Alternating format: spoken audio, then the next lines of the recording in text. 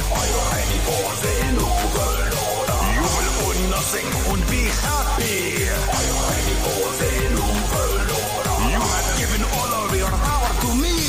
Are you ready for the new world order? Because you are too afraid to live free. This is Klaus Schwab, and I'm here to say you must give more of your rights away. Your sacrifice is the only remedy for the real pandemic. Humanity. We must prepare for an angrier world as Agenda 2030 is unfurled. You will eat the bugs living in the metaverse. You will comply, and it will get worse. You will eat the bugs in the metaverse. Okay, well, we'll see about that. It's very great that so many people are producing videos that are, mocking the Jew World Order, and I don't see how they can actually survive this. People are waking up so fast. Not that we're getting any power from waking up, but we're waking up fast. So the resistance has to be growing, and the more the resistance grows, the tougher it'll be on the Rothschilds. Anyway, welcome everybody. Pastor Eli James here, and this is the Restoration Hour.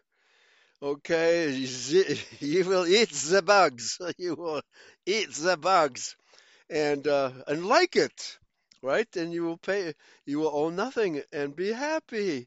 Well, we'll see about that.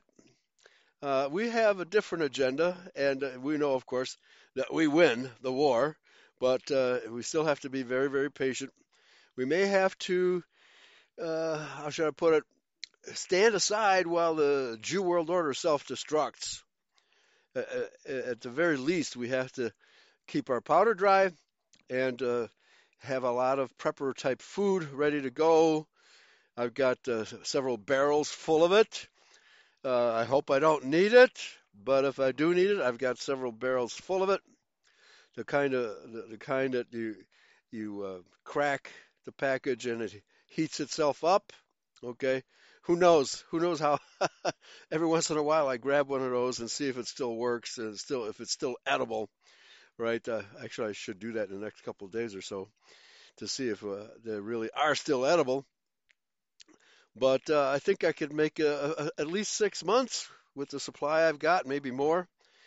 But I don't think the food supply is going to be really totally destroyed. And I think the attempt by the Jew banksters to control the world economy is going to fail because local economies will survive. People will have no choice but to go back to local economies. And like right here in Arkansas, there's no love for the Jew banksters here. And a lot of identity people around here who know what's going on. And a lot of ex-military and ex-police officers who know what's going on. So this is one area that's going to be very difficult to overthrow. We'll see how it goes. In fact, they just recently tried to build a housing project in honor of George Floyd. The corporation actually broke ground on a piece of property to the northeast of Harrison, Arkansas. But local citizens rose up in protest against it, so I don't think it's going to happen. And even if it did happen, it might not last very long. Okay. So be ready. Yeah, JT. Yeah, I've got plenty of water, even though most of my water is frozen. I get the gallon-sized jugs. Actually, I get them from Dollar General because I like the way they're packaged better. They have handles that you can easily hold. And although the ones at Walmart are cheaper, and but if you have distilled water or spring water, I think you're fine if you have either one of those. So anyway, let's get into tonight's show. I've been actually wanting to do a show about this book for the longest time. It is one of the best economics essays ever written. Although the one about what was its name? 1789, the economics of the French Revolution, and I can't think of the author's name, but it's a very famous book about economics and how the French Revolution was all about socialism and how socialism doesn't work. Okay, maybe I'll think of that title as we progress during the show. But this book is, and let me put it in the chat room again, a heritage site. Barbara Villiers, History of Monetary Crimes by Alexander Delmar. And the reason why Barbara Villiers is being featured is because she is the mistress to Charles II. And she was instrumental in procuring the Bank of England power over the British monarchy.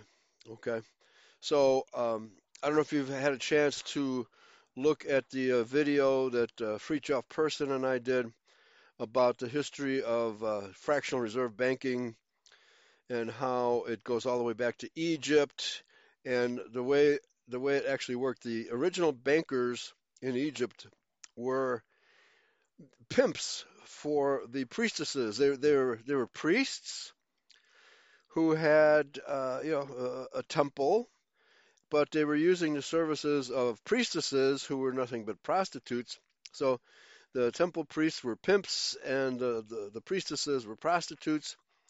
And those priests made a lot of money, and they stored the money in the basement of the temple, and the basement of the temple became a bank.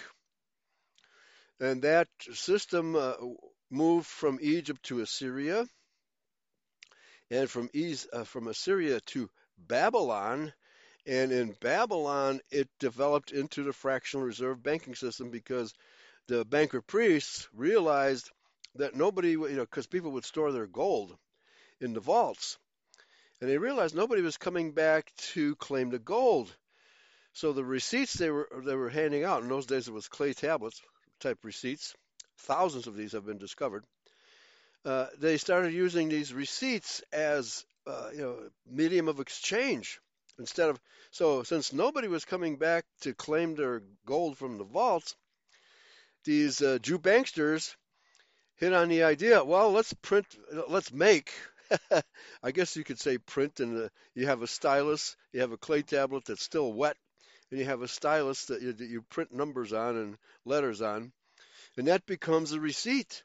And these receipts began circulating as money because whoever got that receipt, it says paid to the order on demand, such and such, whatever that receipt is worth. And of course, the same type of language is still on our dollar bills today, right? And when we had gold-backed and silver-backed money, you couldn't have rampant inflation because the banks were law-bound to give you silver and gold for your paper money because it was backed by silver and gold. In fact, the reason JFK was assassinated was because he tried to reinstitute government money, not bankers' money, but government money backed by gold and silver. Okay? And that would have put the Federal Reserve Bank out of business. That's why they assassinated him. But let's get into it. And this, like I said, this is one of the more outstanding books on economics ever written. And there is a brief introduction here. The History of Monetary Crimes. The book provides fascinating insights into the early years of currency speculation, bribery and corruption, insider dealing, usury, money laundering, and other monetary crimes engaged in by the British East India Company and the City of London bankers. Are you interested? Does that whet your appetite for more? The book was written by one of the most eminent historians of money and precious metals of the 19th century and focuses on the financial chicanery of British and Jewish international bankers and traders during the Tudor and Stuart periods. Okay, and we're talking about the institution of the Bank of England, which is a totally Jewish operation, always has been. The official title is Barbara Villiers, or A History of Monetary Crimes by Alexander Delmar, formerly director of the Bureau of Statistics of the United States of America, mining commissioner to the United States Monetary Commission of 1876, author of A History of the Precious Metals and A History of Monetary Systems, One more, The Science of Money, etc., etc. So this guy knew what he was talking about. Now, I need to figure out how to navigate this site, how to turn the page. Oh, here we go. Next chapter, it says here. Okay. But I would have to, even though Alexander Del Mar was Jewish, he was a renegade Jew. He criticized his own people for the way they treated money. And he did a lecture. I've been trying to get my hands on a lecture that he gave shortly before his death. And the title is The Jews and Usury. The Jews and Usury. And so, but that document seems to have been scrubbed from the internet. Can't find any trace of it. And I'm surprised that this book, History of Monetary Crimes, is online. Anyway, this is the website is heritage-history.com. Or if you just want to get your own copy and you're not in our chat room to copy it, just type in Barbara Villiers, History of Monetary Crimes by Alexander Del Mar. You probably don't even have to cite the author, but Barbara Villiers, History of Monetary Crimes should get you there. And this is a free copy of the book. So, first chapter, The Crime of 1666. From the remotest time to the 17th century of our era, the right to coin money and to regulate its value by giving it denominations and by limiting or increasing the quantity of it in circulation was the exclusive prerogative of the state, the government. That prerogative and power belongs to the state, not to private banks. However, we'll see how private banking took over the currency supply of Britain and created the Bank of England. Of course, the Federal Reserve Board, because it's not federal, there's no reserves, and it's not a bank. The Federal Reserve Bank is a issuer of currency, not a lender of currency.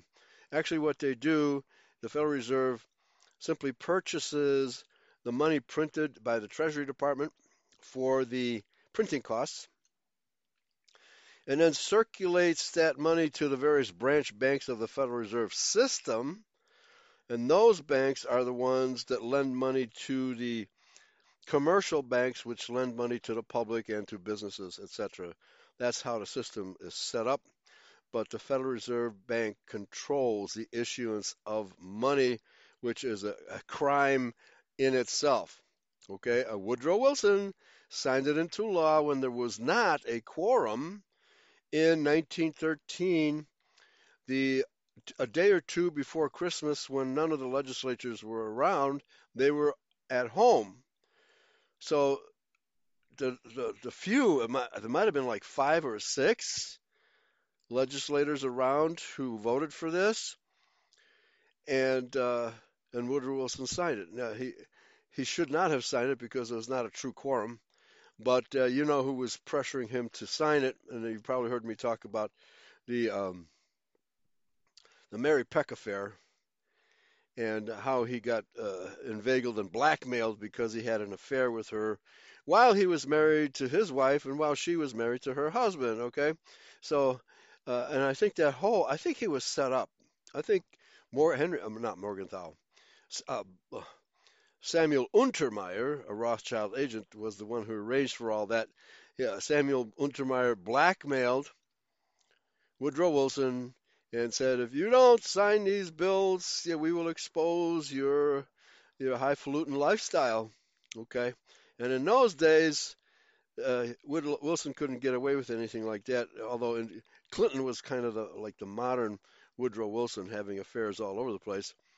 But because the Democratic Party approves of having affairs and corrupting the government, nobody paid any attention to Clinton's affairs. Okay, he got away with it. Jew-free. Got away with it, Jew-free. All right, so, okay, the state is supposed to issue and control the money supply. And that is the way it is supposed to work. In 1604, in the celebrated case of the mixed moneys, this prerogative was affirmed under such extraordinary circumstances and with such an overwhelming array of judicial and forensic authority as to occasion alarm in the moneyed classes of England, who at once sought the means to overthrow it. These they found in the demands of the East India Company, the corruption of Parliament, the profligacy of Charles II, and the influence of Barberville. Okay, this is why in the book of Revelation, the fractional reserve banking system is referred to as a great whore that rides upon all the 8 beasts of the book of Revelation. Because it is, number one, they use the services of prostitutes, that is whoredom, to institute these banks. And then once these banks are instituted, they promote whoredom in the society. So this is why it's the great whore of Revelation. She rides all 8 beasts, this great whore. And what this great whore really is the banker priests of international finance. That's what they are, the banker priests. Although today the bankers and the priests are divided into 2 camps. The bankers are the Rothschilds and the Jew banksters, and of course the rabbis. They have separate offices now, but they totally work together to destroy the world economy. Okay. Yes, Congress is supposed to coin money and regulate the value thereof, which is what Alexander Del Mar is trying to say. Okay, very good. So let's continue. These they found in the demands of the East India Company, again, totally Jewish-run company, responsible for the Boxer Rebellion because they were getting the Chinese hooked on opium. Drug smuggling actually was legal in those days, but the corruption of China and India and Britain, America, etc., etc. That's what these banksters specialize in, because being able to create the money and spend it as they please, they can corrupt anybody. And if they can't corrupt anybody, they'll kill anybody. The result was the surreptitious mint legislation of 1666 to 1667, and thus a prerogative which, next to the right of peace or war, is the most powerful instrument by which a state can influence the happiness of its subjects, was surrendered or sold for a song to a class of usurers, in whose hands it has remained ever since. Now, I'm amazed that this is actually written by a Jew. I don't think any Jew in the world has ever been so honest and forthright about the nature of the economy, although I don't think he uses the word Jew in this document. Nevertheless, he talks about the evil banksters and usurers.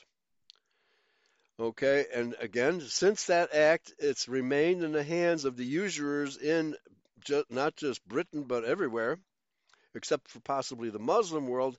But even the Muslim world avails itself of loans from international bankers whenever they need it. Okay, so that they don't want to spend their own money. They don't want to deplete their reserves of real money. So they'll borrow paper money. Okay, in any case, they had to use the Federal Reserve note because the United States made a demand on them to take our Federal Reserve notes in exchange for their oil. But then there was a backlash against that in the mid-'70s. If you're old enough to remember the gasoline shortage in the early '70s, the long lines, people waiting to get gasoline. That's because Nixon closed the gold window because they were supposed to get gold for their oil. And Nixon said, no, the Jew banksters here in America ordered me to close the gold window, so now you have to take Federal Reserve notes. Now you have to take paper, which is actually worthless, but it's backed by the good faith and credit of the United States of America, which has none, which has neither of those two things. Okay, so let's continue. I mean, this is fascinating. It's absolutely right, spot on. Truth told by a Jew. Okay. Okay, is sold for a song to a class of usurers in whose hands it has remained ever since. In framing the American mint laws of 1790 to 92, Mr. Hamilton, a young man then 33 years of age, did he become a Freemason at the age of 33? And wholly unaware of the character or bearings of this English legislation, innocently copied it and caused it to be incorporated in the laws of the United States, where it still remains, an obstacle to the equitable distribution of wealth and a menace to public prosperity. Well, the information that I've had is that Mr. Hamilton, he promoted a version of the Bank of England here in America called the First Bank in the United States, which Thomas Jefferson was totally opposed to. But because, well, he had married into a banking family after the American Revolution, and then he cozied up to the banksters. So I don't think he was unfamiliar or innocent. I don't think that at all. Anyway, more than this, down to the year 1870, the Crown of England had the right, without consulting Parliament, to undo much of the mischief occasioned by the Act of 1666 and its logical sequel, the Act of 1816. That is to say, the Crown had the right and the power to restore the previous monetary system of full legal tender gold and silver coins struck by the state for the convenience of the public and the benefit of trade, and not as now merely upon the behest of the banking fraternity. In that year, this supernal power was surreptitious. He didn't say supernatural, he said supernal. This supernal power, it's almost supernatural because they can make money out of nothing, was surreptitiously filched from the prerogatives of the Crown. The evil work was then carried to other countries, especially to the United States of America, where in 1873 it was copied with a faithfulness to its model that could only have been born of design. Yeah, the Rothschild banksters who were over here trying to destroy our country. Upon the opening of trade with India in the 16th century, a pound of gold metal could be exchanged or purchased in Asia for 6 to 8 pounds of silver metal, this being the ratio paid for bullion at the Indian mints. There was little or no silver in India, the natives of that country being ignorant of how to reduce argentiferous ores, that is, silver-bearing ores, argentiferous ores. Gold was comparatively plentiful, though it existed chiefly in the form of jewelry and other works of art. The currency consisted mainly of copper and billon, Billon, copper and billon coins. Not familiar with that word, billon. With a comparatively few gold pieces, the latter being chiefly used in and about the courts of the reigning sovereigns and the great commercial cities. Owing to these circumstances, the exchange of Western silver for Eastern gold became one of the chief sources of profit to Europeans engaged in Oriental trade in 1540. In 1542, the Spaniards commenced shipping silver to China and India from Acapulco and Mexico by way of the Philippines. When the Potosi, or was it the Pelosi's? When Potosi became prolific, these shipments amounted to 200,000 pounds a year. By this time, the value of a pound weight of gold in the coinages of India had been raised to 9 pounds weight of silver. In other words, the coinage ratio between the silver and gold was 9 to 1. The British East India Company, formed in 1600, at once sought permission from the Crown of England to export silver to India.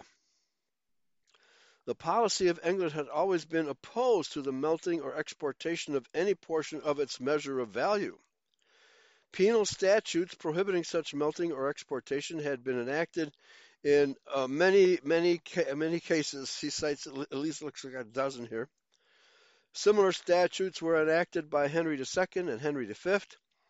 Such prohibition was still in force.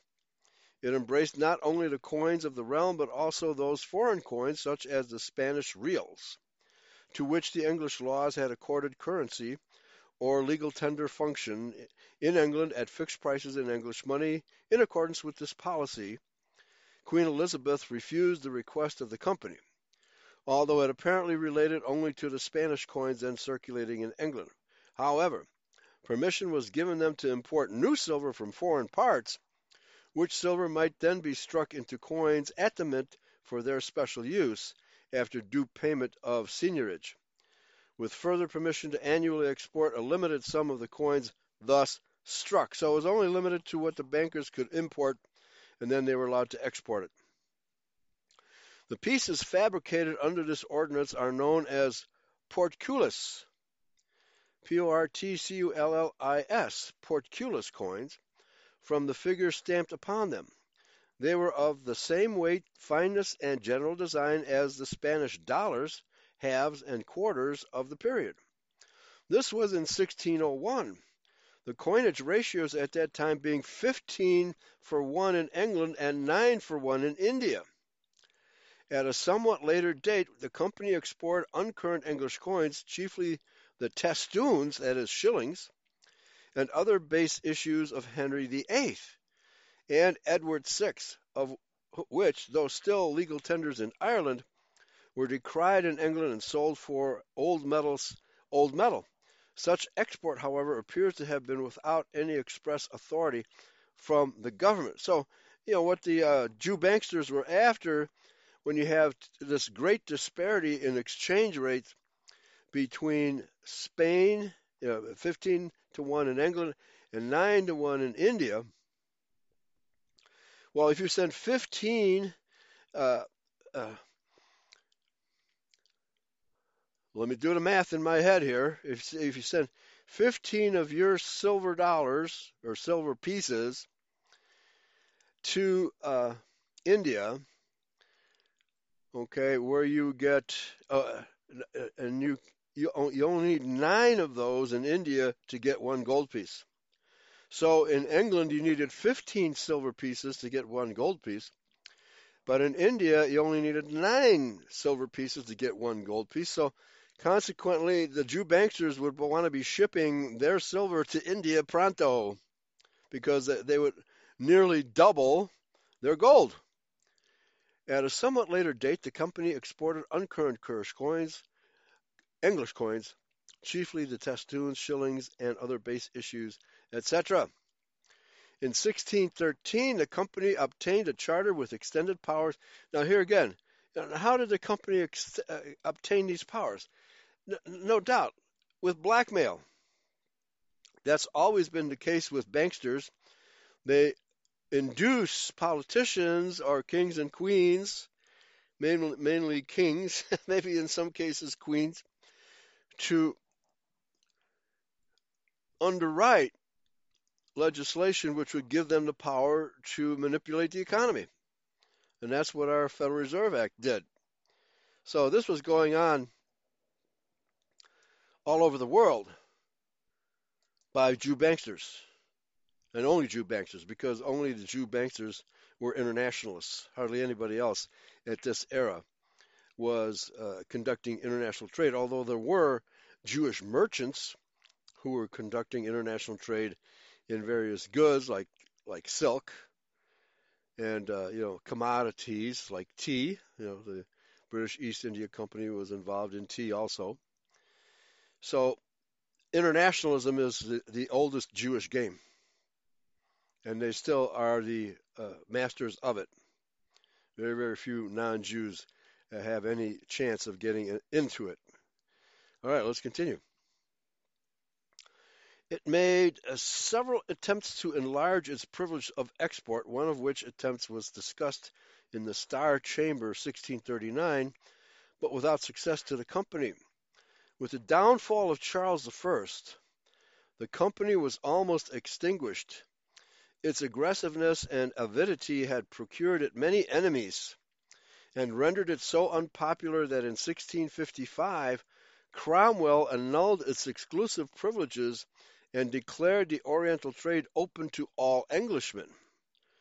2 years later, the company's influence with the Council of State was sufficient to induce the Protector to renew its monopoly. Okay, this was Cromwell. All right, so we know that Cromwell was bankrolled by Dutch Jewish bankers, and so maybe he opened the ownership of gold and coins to Englishmen just to curry favor with them. Maybe that's what he did. That's what I suspect. But nevertheless, within 2 years, the Jews had their power back. Okay. And he was the one who was responsible for the execution of Charles II, which gave the Jews their Bank of England. Okay. 2 years later, the company's influence with the new Council of State was sufficient to induce the Protector to renew its monopoly. Okay, so the the the power given to Englishmen was taken away and it was monopolized by the Jew. In 1662, Charles II confirmed this renewal, and for a corrupt consideration, what kind of a corrupt consideration? We know that Barbara Villiers was his mistress, and she was consorting with various heads of state in the British Parliament and the Lords of England to compromise them so that they could be blackmailed. And this is how the Bank of England was created, through blackmailing and prostitution. So I just want to confirm in your mind the connection between prostitution and banking. It has always been this way, and it still is this way. They use prostitutes not now to establish banks, but to still blackmail people. Okay. Jeffrey Epstein, anybody? Mossad agent? That's how the Rothschilds use him. Let's continue. All right, so for a corrupt consideration, permanently established this company of money changers, privateers, filibusters, and bullies. Now, I'm not sure what filibuster means here. I think it may mean, what is it? I'm going to have to look this one up.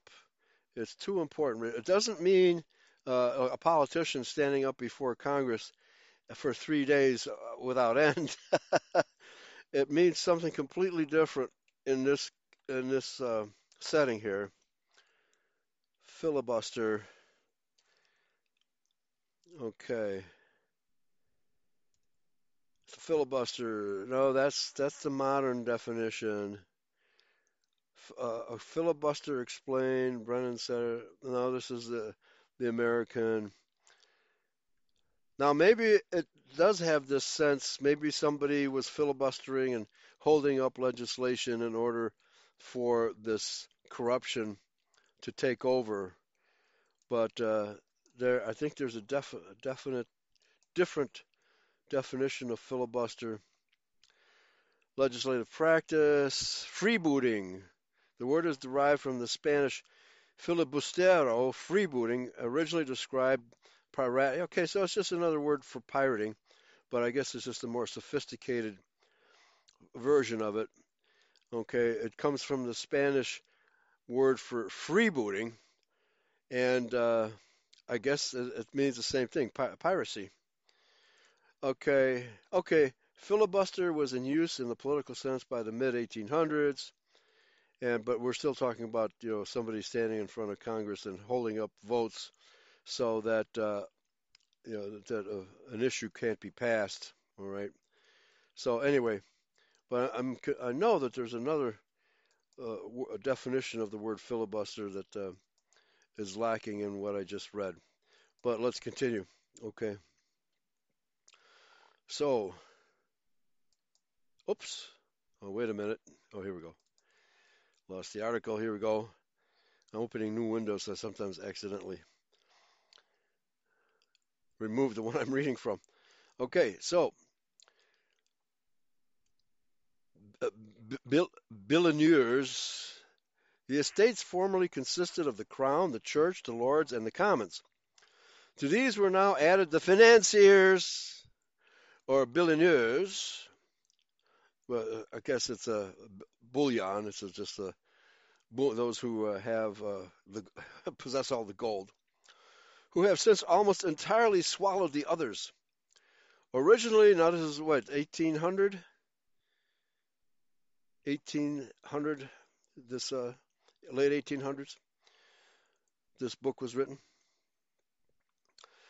To these were now added the financiers or billionaires who have since almost entirely swallowed the others. Originally, the financiers consisted of 215 monopolists under the title of the East India Company. I didn't know there were that many.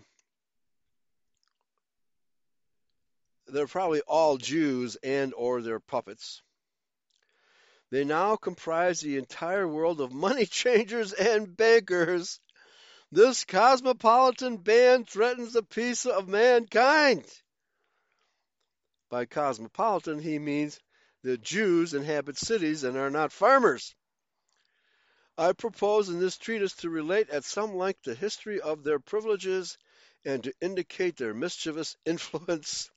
There is romance, not to mention prostitution, in the history and profit in the moral. Oh, I bet. Politics makes strange bedfellows and prostitutes in the same bed. All right, second chapter, silver.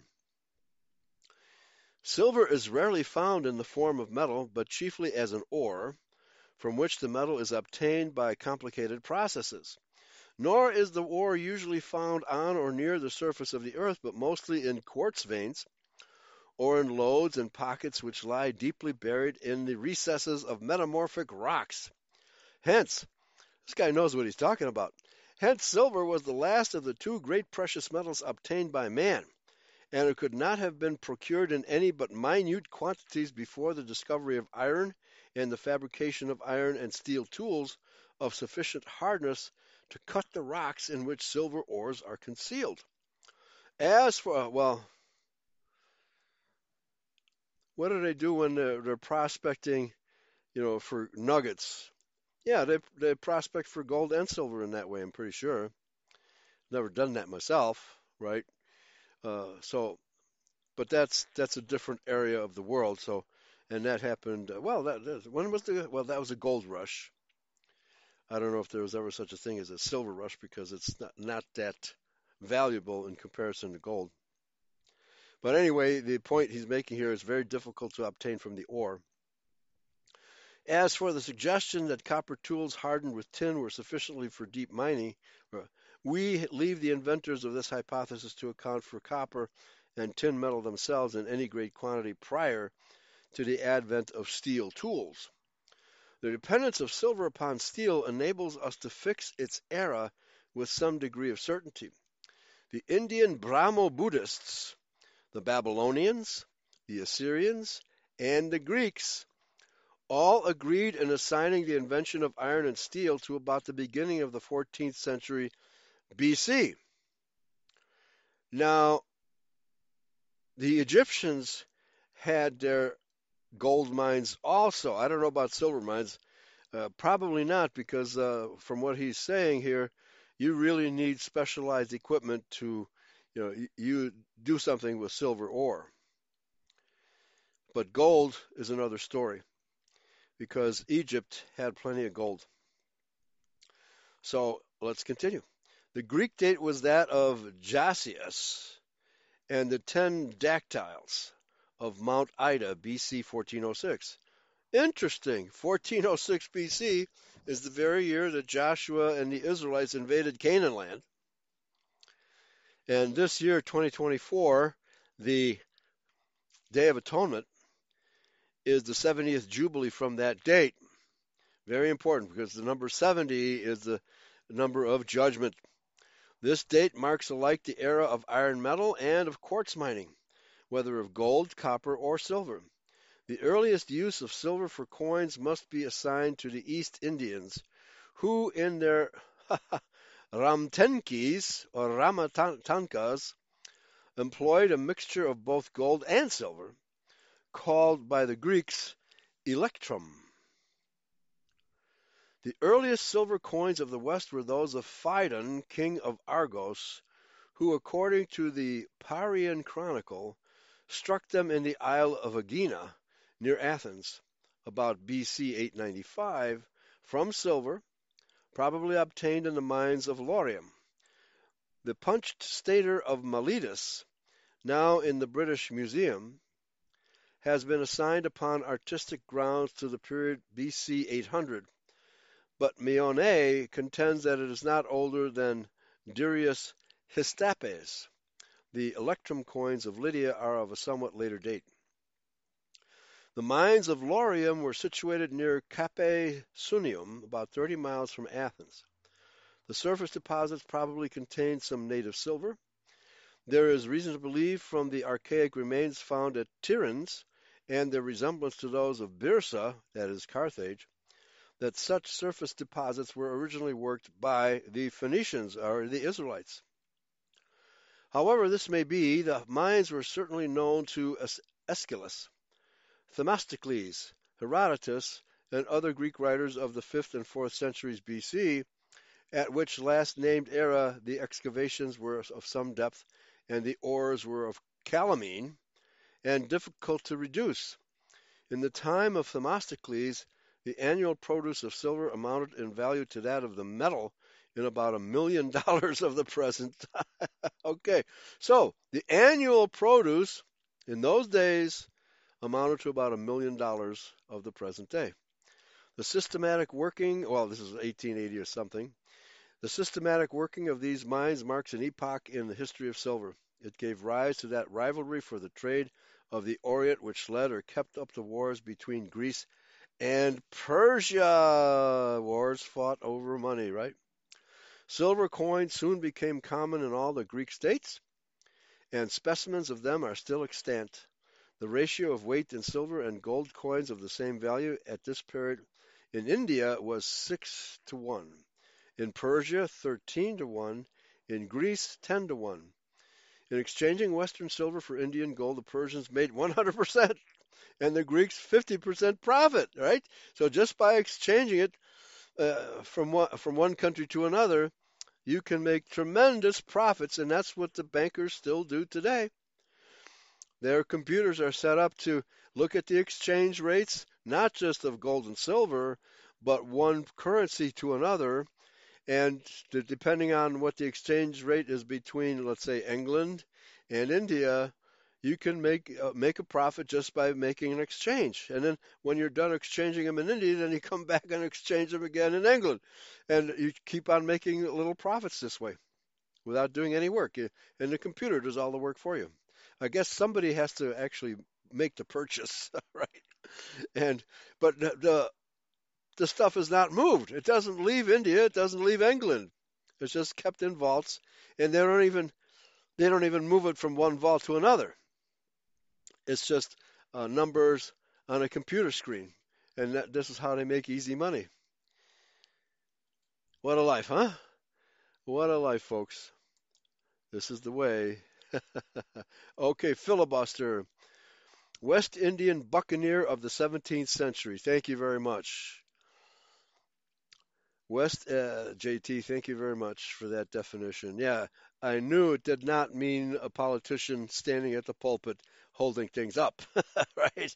So a pirate, a buccaneer, okay, just another word for pirate. Thank you very much. Okay. All right, so where was I here? Okay, very good. 50% profit. The use of gold and silver coins was not universal in the Greek states. The iron numularies of Sparta under Lycurgus and the numulary system of Clazomene and Byzantium were remarkable exceptions, which in this place can merely be mentioned, but which nevertheless, especially the first one, deserve the careful examination of all students of money. They serve to prove, if nothing more, that neither silver nor gold are indispensable for the purposes of money or commerce. However, today, They are number one, although you can be trading in vanadium and other more precious metals. But well, I think what he's saying is, well, you don't have to have these coins to run an economy. You can run it with paper money. You can run it with beads, right? You can run it with poker chips, whatever you can get people to accept in exchange for goods. But nevertheless, because of their intrinsic value, silver and gold are, precious in the sense of manufacturing, their use in manufacturing, and from that standpoint are indispensable. From a passage in Varro preserved by Carisius, namely that, quote, it is said that silver money was first made by Servius Tullius. There is reason to believe that the Romans struck silver coins at an earlier date than that mentioned by Pliny, and that silver and copper coins were used for money down to the period of the Gaulish invasion. This system was abandoned in AU 369, that is BC 385, for numerary system consisting of highly overvalued bronze counters, which formed the distinguishing money of the Republic until BC 316, when the plunder of Magna Greca led to the issue of the scrupulum coins of silver and gold at the weight ratio of 9-to-1. The capture of Tarentum in BC 271 led in BC 269 to a new coinage of silver and gold, this time at 10-to-1. Other coinages followed, which it is not deemed necessary to further mention in this place. So it's pretty obvious that not just banksters, but governments were aware of how they could exchange gold and silver in one market and exchange it in another market and make a profit. But however, it's still you have to transport the gold from one market to another in this system. Today, it's just moved from one account to another and the profit is made. Okay, very streamlined. Other coinages followed, which it is not deemed necessary to further mention in this place. Here began a new era in the history of silver. Down to this time, indeed, until the Roman patricians acquired such command of the state and its possessions as to render them the arbiters of its destiny, the Republic controlled the issues of its mint and regulated in the public interest their number and value. From the moment that Spain fell to Scipio, there arose a struggle among the privileged class to which that hero belonged to control its silver mines and coinages. So at this point in history, that's when silver coinage and the silver metal and gold metal began to be highly valued, and rightfully so. But again, it's the governments that should control its minting and its value. The Iberian mines had been opened in ancient times by the Phoenicians and afterwards worked systematically by the Carthaginians, who were actually also Phoenicians. They were all from Tyre. They were so numerous and prolific that historical writers have with one accord assigned to Spain during the Roman era the same relative importance that is claimed for America during the 16th and 17th centuries. The control of the Spanish mines lawfully belonged to the Republic, but Strabo proved, and there are other evidences derived from the appearance of the private coins, technically known as coins of the gentes, that shortly after the conquest of Spain, the patricians of Rome acquired control of the silver mines and the privilege, under public regulation, of coining silver. Okay, so that's why the Romans invaded Spain, to acquire easy money. So why sell stuff to Spain and buy stuff from Spain when you can just defeat it militarily and take control of the mines? The state still retaining and exercising the exclusive right to mine and coin gold. Okay, so they gave up that right on silver, but not gold. The gentes coins were struck at the ratio of 10 silver to 1 gold until the time of Sulla, when their weight was reduced so that the ratio stood at 9-to-1. And this continued until the accession of Julius Caesar, when private coinage and meltage was abolished, and the ratio was raised to 12 for 1. It was the greater the difference in value, the more profit you can make trading coins. It was during the period from Sulla to Caesar when most of the gentes coins, now extant, were struck. The silver denarius of this period weighed 60.6 English grains. Of these, 25 were valued at 1 gold aureus at 168.3 grains. Hence, 60.6 times 25 equals 1515 minus 168.3 equals 9. I don't know how that math works. Which was the ratio between silver and gold between BC 82 and BC 45. From the accession of Caesar to the 6th century, the principal supplies of silver were obtained by Romans in Spain and as elsewhere by means of slave labor. That's why they basically mined it for free. These supplies were then materially lessened by the rising or invasion of the Visigoths, who, in remembrance of the cruelty suffered by their kinsmen under Roman masters, peremptorily closed the mines of Spain and forbade their being worked at all. The silver mines of Hungary, Bohemia, Germany, Gaul, and Britain fell under the control of other barbarians, and though in the 8th century the Arabs conquered Spain and reopened its silver mines, the product did not go to Rome, but was employed in that new trade with the Orient which the Moslems and Goths had inaugurated. Oh, really, the Goths. The Moslems and the Goths had a new trade with the Orient. I wonder if they were working together.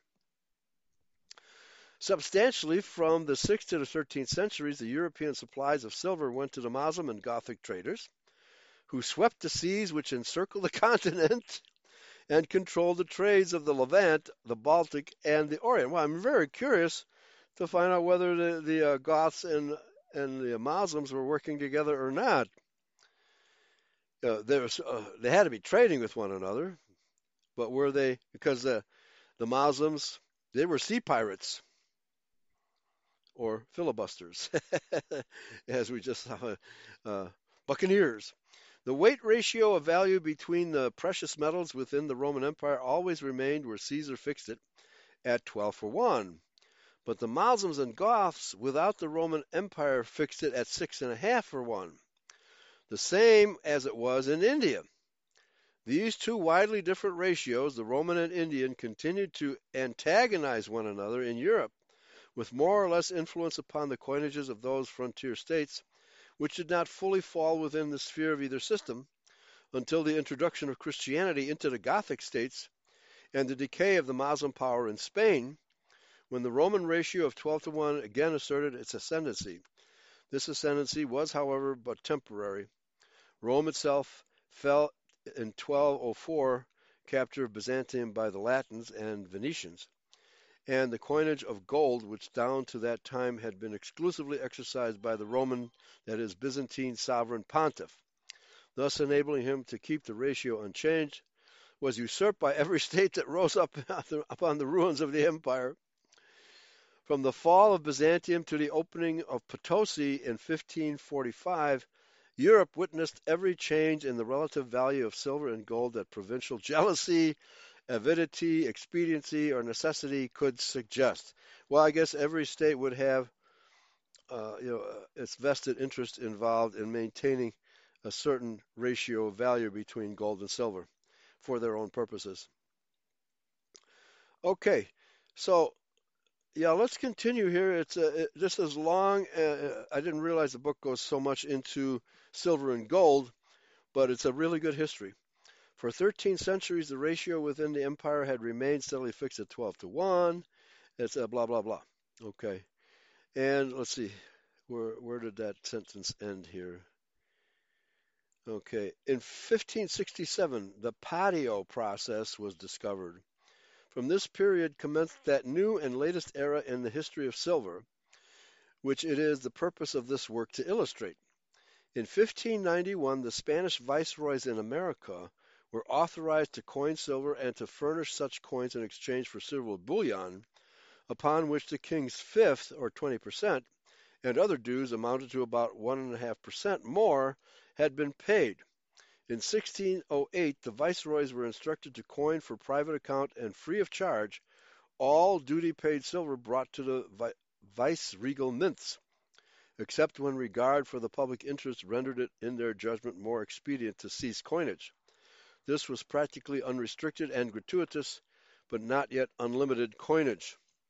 So the coinage was still being done by private individuals. It is with this last mentioned subject we shall presently have to deal. Meanwhile, it is necessary to mention the quantitative influence of gold and silver and to briefly trace the history of coining by machinery. Now, it's interesting that our Constitution says that a dollar is 371.25 grains of silver. It's a dollar is a weight of silver. It's not a measure of trade value. It's a weight of silver. And that's what a paper dollar is supposed to reflect, that weight of silver. But of course, it doesn't reflect that anymore because you can hyperinflate paper money. You can't hyperinflate silver. In my article Silver in the Encyclopedia Britannica, 9th edition, signed ADE, I said that the greater rapidity with which gold can be obtained as compared with silver has often influenced the legal relation of value between those two metals. Of course it has. For example, when in 1668 the King of Portugal found that large supplies of gold were coming into his coffers from the Brazilian placers, he says, he raised the mint price of gold from 13 1/3 silver to 16 silver. Hence the origin, for such was the origin, of this celebrated ratio was purely arbitrary and entirely opposed to the natural order of things. Silver did not fall owing to plentifulness, nor gold rose owing to its scarcity. On the contrary, gold rose because the royal dues in that metal were so vast that the king of the principal coining country of that period deemed it worthwhile to raise its mint value in order to still further enhance the royal revenues.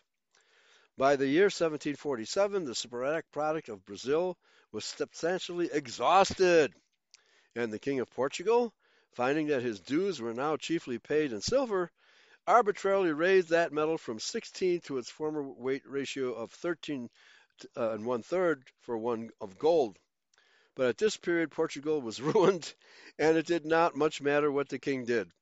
The cause of her rise was the plunder of the Orient, that's referring to Portugal as a she. The cause of her rise was the plunder of the Orient and the exploitation of the Brazilian placers. The cause of her fall was the sudden exhaustion of these sinister sources of wealth. Okay. Now that's very interesting. I never knew that the rise and fall of Portugal was based on the relative, the increase of the mining and the relative value of these two metals. Now, of course, we know that any nation that indulges, because all of these white colonial empires, once they begin race mixing, that's a sign of their imminent demise. And that was true of both Portugal and Spain in this era, and earlier than that, Greece and Rome, because they imported non-white slaves to do their work, and they became fat, lazy, and stupid. And that's basically how history progresses. Okay, I guess that's true of individuals too. We start out strong and grow fat, lazy, and stupid, and can't even lift our own fingers the older we get. In all questions concerning coin, it must be borne in mind that gold has in fact been obtained chiefly from placers, that for the most part the placers needed no capital for their development, and that for this reason also because placer gold is on or near the surface, the placers can be and always have been worked by a great number of people at once. Hence, I guess you would call that strip mining. Hence that they can throw, and in fact have thrown, a vast quantity of metal upon the mints in a short space of time. It is no answer to these circumstances that the known placers are exhausted, or that there are no more placers to be discovered. Alaska is a recent and stubborn fact to the contrary, and until the entire earth, habitable or otherwise, is ransacked and washed over, The retention of gold is as a measure of value exposes all the existing arrangements of men and things to disastrous revulsions. Okay, so the amount of gold and silver in circulation can bring empires into being and can topple the empires once those reserves are exhausted. Something that we know essentially. However, it is in the interest, and I think that's why our Constitution says that to coin money and to regulate the value thereof. So that, let's say there's all of a sudden there's 10 tons of gold discovered in California and they ship it east, and all of a sudden there's gold everywhere where there wasn't any. So the government has the authority to regulate the value of that gold, at least in exchange for other metals and for, and I think the government therefore has the right to limit the amount of gold that goes into circulation all at once, because that just disrupts the economy entirely. And so I'm going to go a little bit over today. Silver, on the contrary, is slow of production. The metal is locked up in the rocks, 28 cubic feet of which mining drives or galleries are usually 7 feet high and 4 feet wide, have to be excavated in order to bring to the surface 1 lineal foot of vein matter, which is rarely more than a few feet thick. A silver mine needs capital and metallurgical skill for its development, while only a comparatively few men can work in one simultaneously. So, very interesting about gold and silver. For these reasons, the production of silver has always been, and if not disturbed by legislation, would always be, far more steady than that of gold. Its gradual demonetization is therefore without any apology either in the manner of its finding or production. As will be shown in the course of this work, it has been the result of intrigues which originated and have continued to emanate from the city of London, a place in which there are neither gold nor silver mines, but a plentiful accumulation of financial and commercial shrewdness. Very shrewd of him to say so. I would not have it inferred from these remarks that I prefer silver to gold for a general measure of value. Well, I think that the steady supply of silver and the fact that it requires a lot of labor to get it out of the ground would make it a more, stable commodity. And maybe that's why our Congress defined a dollar in terms of silver. A general or universal measure of value is a chimera invented by the bankers of Threadneedle Street, he's talking about the Rothschilds, to foist their metallic scheme upon the world and render their city to the center of a system of cosmopolitan barter. A national measure of value consisting of silver metal, free coinage system, is but little better than one of gold metal. No metal as such can measure value with precision or equity. This is what money alone can effect, and if there were no question of policy in the matter, I should advocate a monetary system independent of metals. But the monetary question is a practical and political one. We cannot ignore history. We cannot ignore the status quo. And as the status quo is a complex metal and paper system based upon history, law, and practical politics, the most that can be done is to reform it in the interest of the government, that is to say, of the people. There you go. For the present, I would advise a return to the coinage laws prior to 1873 and the requirement of banknotes to be replaced by greenbacks. Oh, wow, he advocated the greenbacks. These reforms will not only benefit the great mass of our people. Why greenbacks? Because they incurred no interest. No banker ever earned a penny from the greenbacks. These reforms will not only benefit the great mass of our people, they will save the commercial classes from what will otherwise end in the widespread bankruptcy and perhaps even more serious results. Oh, yeah, total bankruptcy of the planet. Unfortunately, the commercial classes are too greedy to accept reforms that do not promise them unfair advantages. Wow. Okay, and he's talking about his fellow Jews. He sure is. He sure is. Okay, so now we can see the ratio between gold and silver is complicated by the fact that gold is so much more easy to obtain, at least because gold is more common up high. Now I wonder why that is. Why is gold so much more common, near the surface of the earth, but silver has to be, dug very deep? And so it looks like you're 10 times the amount of labor required to mine silver is like 10 times that of gold. But gold has its higher value for other reasons. So, in any case, I think that's probably why our Congress defined a dollar in terms of silver, because silver is more steady in value. So, good reasoning by our founding fathers.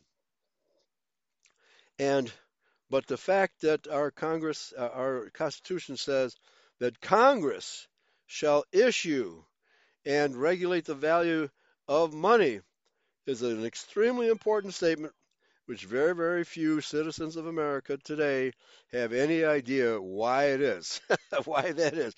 And we simply accept the Federal Reserve note as if it always existed and as if it is a, uh, a fair medium of exchange.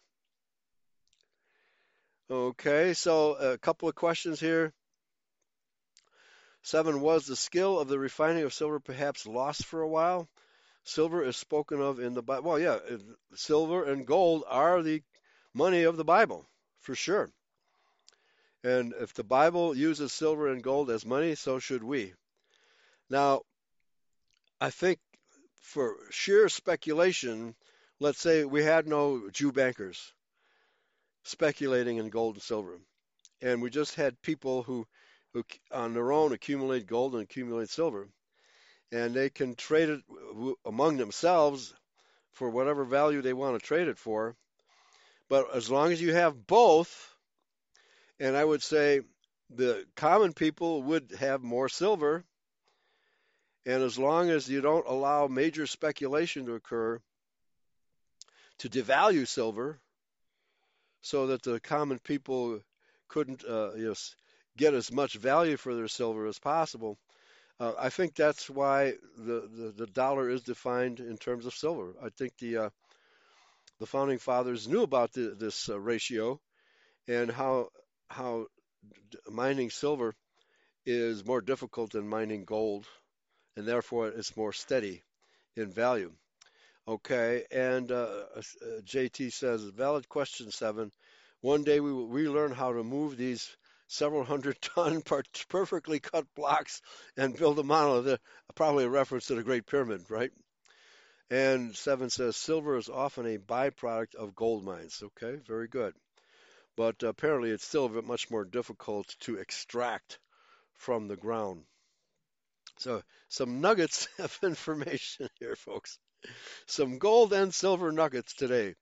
All right, so that explains now, of course, the main lesson to be learned from today's show, and I think I'm gonna read through this whole book, is that by changing exchange rates and by manipulating exchange rates and by taking advantage of exchange rates from one market to another, you can profit simply from the exchange without having to do any work. Now, in those old days, because we're talking about India and England, where the exchange rates were markedly different, you still had to physically take the gold and silver from one place to another to make the exchange. Nevertheless, it was still a profitable enterprise. You just had to send your men on a ship with the gold and silver to make the exchange. Today, it doesn't require any. You don't have to leave your computer, your computer terminal, because our money today is digital, and they purchase gold and silver with digital money, which has absolutely no value.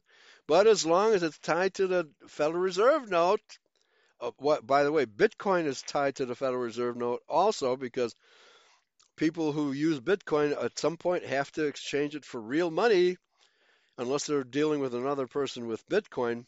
But if you want to buy some lumber with your Bitcoin, You can't go to Home Depot. Well, maybe there's some Home Depots that will take Bitcoin. I don't really know if they do that or not. But at some point, you have to convert it to real goods and into the realm, the coin of the realm, or the medium of exchange of the realm. All right, so we do not want central bank digital currency because that can be inflated infinitely and nobody can measure its value. Only the bankers themselves will know what value is because they control it entirely. And that's why the bankers prefer paper money to gold and silver because they can determine the value of the paper money just by how much they issue. And you can't do that with gold and silver. It's much more difficult to fluctuate the value of gold and silver because it can't be inflated. Period. It can't be inflated.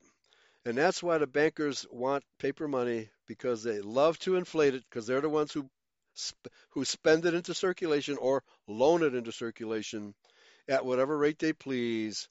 Government has nothing to say about it, and the American people actually believe that the president appoints the head of the Federal Reserve Board. No, that's just a show. That's just the Academy Awards of banking. Whenever our president supposedly appoints a new head of the Federal Reserve, no, that person is pre-selected. In fact, the president is selected by the Federal Reserve Board. That's really the way it works. All right, folks, thanks for listening. We need to be educated about money, what real money is, and how we are being cheated. At this very second, the money in your wallet is losing its value because the Federal Reserve Bank is inflating it so greatly. Thanks for listening. Praise Yahweh, pass the ammunition. Take care, everybody. And do we want to hear some more from Klaus Schwab? Let's hear some more from Klaus Schwab.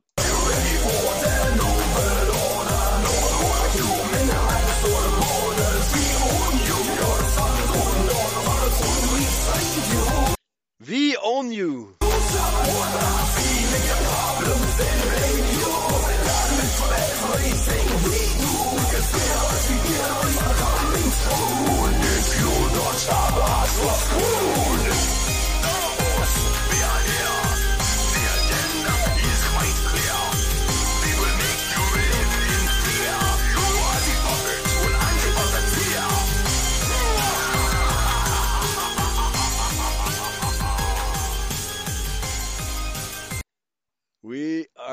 You are the puppets, we are the puppeteers. People are waking up. That's the good news, folks. Thanks for listening. Take care, everybody. Bye-bye.